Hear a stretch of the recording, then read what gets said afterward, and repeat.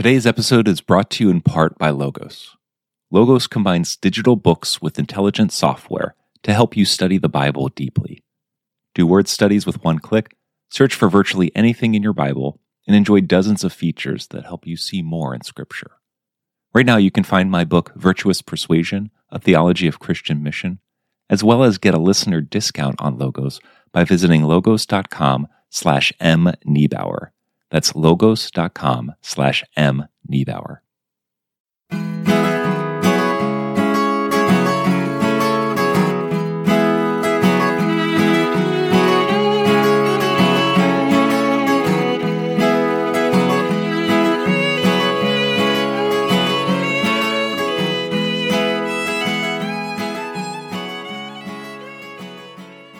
What does it mean for God's kingdom to come?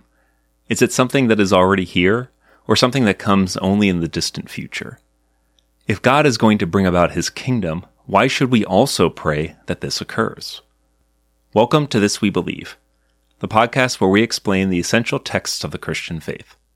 My name is Dr. Michael Niebauer. Today we're discussing the next line of the Our Father, Thy kingdom come. What is God's kingdom? We can think of a medieval king in their courtyard. A king provides food, shelter, and protection from invaders for all those who live within their realm. In exchange, all of those who live in the king's realm must live by the king's rules. Similarly, God's kingdom is the place where God's will is perfectly done, where individuals love God and lovingly follow God's commandments. In turn, God provides his perfect love, joy, peace, and justice. When we pray that God's kingdom come, we're asking to see and experience God's rule in our lives and in the world. So how does God's kingdom enter into the world right now? First, the kingdom comes from the inside out. God's kingdom is established on earth whenever individuals believe in Jesus, receive the Holy Spirit, and begin to follow and trust Jesus as Lord and Savior.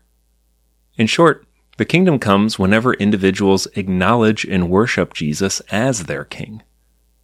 From here, the Holy Spirit begins to transform the individual, bringing them God's love, joy, and peace, and slowly pruning old, sinful habits. But this takes time. God desires that we cooperate with him to allow him to change us and grow our relationship with him. If we do, Jesus promises that we will experience more of his love and joy in our lives. Jesus says that the kingdom of God is like a small mustard seed that grows into a large and beautiful tree. This is a wonderful analogy for explaining how God begins to establish his kingdom in the world. An acorn, for instance, has all of the potential for a tree contained within it. It already has the DNA, the substance of a large tree. It just needs water, sunlight, and time. When Christians profess faith in Jesus Christ, they receive the Holy Spirit, the Spirit of God working inside of us. The Holy Spirit is like an acorn in our soul, working in us to make it into a new creation in Christ. Over time, as one confesses their sins, prays, and studies Scripture, the gifts of the Holy Spirit grow inside of them, and they become people who are more like Jesus and experience more of his kingdom.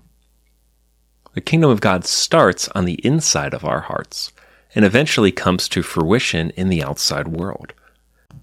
Just like an acorn resides in the soil before emerging from the ground, as the Holy Spirit works in us, we will begin to see signs of God at work not only inside of us, but outside in the world as well.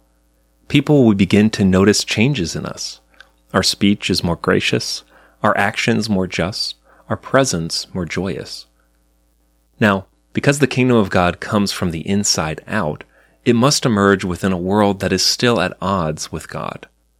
The world is still marked by sin and evil, as many still do not know God or refuse to live under God's rule. This evil and hostility poses challenges to Christians, as they are tempted to turn back to their old way of living, or they are actively persecuted for their willingness to follow God. Jesus says that the kingdom of God is like wheat that grows up amongst weeds. The weeds deserve to be burned in a fire, but one cannot dig up the weeds without destroying the wheat, so they both remain until harvest time. We can think here of a beautiful flower that is surrounded and entangled by weeds. The gardener loves the flower so much that it is willing to let the weeds remain so that the flower might continue to grow. This is how the kingdom of God exists in the world right now. There are signs of the beauty of God emerging from individuals and churches that know and trust Him. There are signs of His love, joy, and mercy all around us. But it is oftentimes hard to notice these signs amidst the continual evil and brokenness in the world. At this very moment, a soldier is killing innocent civilians, while in another part of the world, a parent is praying by the bedside of a sick child. There are cries of agony and hunger amidst the joyous praise and worship of hymns. Individuals are experiencing the love of God in their hearts while experiencing oppression in their bodies.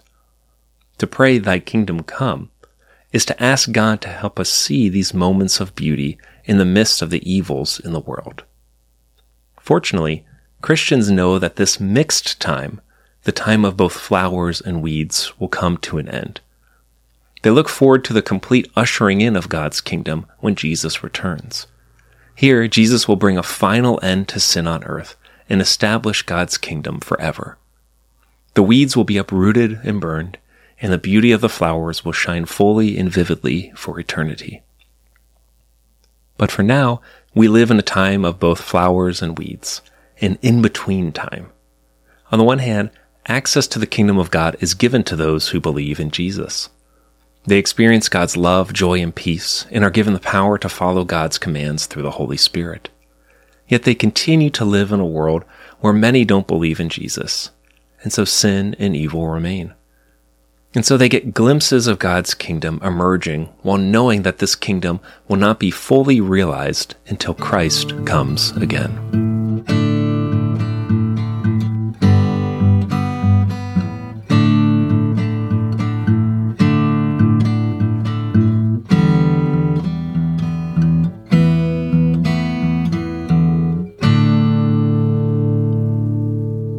So why do we pray for God's kingdom to come, when we know that God is already at work now and that He will fully bring His kingdom in the future? This prayer is not principally about asking God to hurry up and bring His kingdom. Instead, it is about recalibrating and guiding our own prayers. We are called to lift up our hearts above to God's kingdom and beyond to the future when Christ will fully bring about this kingdom on earth. We should make our requests known to God with these ends in mind. All that we should ask for when we pray should ultimately result in more of God's love, joy, justice, and mercy to be made manifest in the world. Thy kingdom come thus brings a word of caution and a word of hope to our prayers. First, it is a word of caution to those who have become too comfortable in the world. Those who live lives of wealth, security, and extravagance can easily mistake these comforts for the kingdom of God. When this happens, prayer becomes about obtaining and sustaining these things. This is a danger many of us fall into. The first things we pray about are often material ones. We want more success, better health, and more secure finances. Jesus, however, said that we should seek first the kingdom of God, and then all these material needs will be added to us. Rather than starting our prayers by asking for more money, more success, more health, or more security, we should instead pray first that God's will might be done in us and in the world. What we should want is not more things for us, but more of God for us and for others. But praying "Thy kingdom come" is also meant to be a word of hope. While some have been given great comfort and security from the world, others have only experienced the hardships and brokenness of a world that is still sinful. Many Christians have had to live out their lives amidst the weeds of the world, and there is always a temptation to lose hope, to think that the weeds will have the final say. To pray "Thy kingdom come" is meant to give us assurance that Jesus will come again to bring an end to the misery and brokenness that we experience.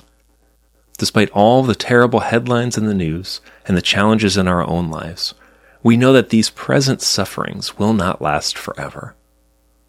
As Teresa of Avila once said, "In light of heaven, the worst suffering on earth will be seen to be no more serious than one night in a bad hotel."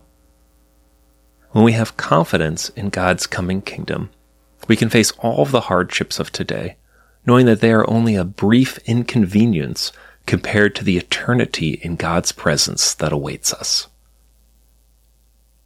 Once our prayers have been recalibrated around the kingdom of God, we can begin to ask how we might cooperate with God to make more of his kingdom known on earth. And this brings us to the next line of the Our Father, "Thy will be done on earth as it is in heaven," which we will address next time. I'd like to thank you for joining me today on This We Believe. If you have enjoyed this episode, I'd ask that you tell one other friend about us. This will go a long way to helping us reach others. If you'd like to connect further, you can visit our Facebook page at This We Believe Podcast. If you have a question you'd like answered, please send us an email at thiswebelievepodcast@gmail.com.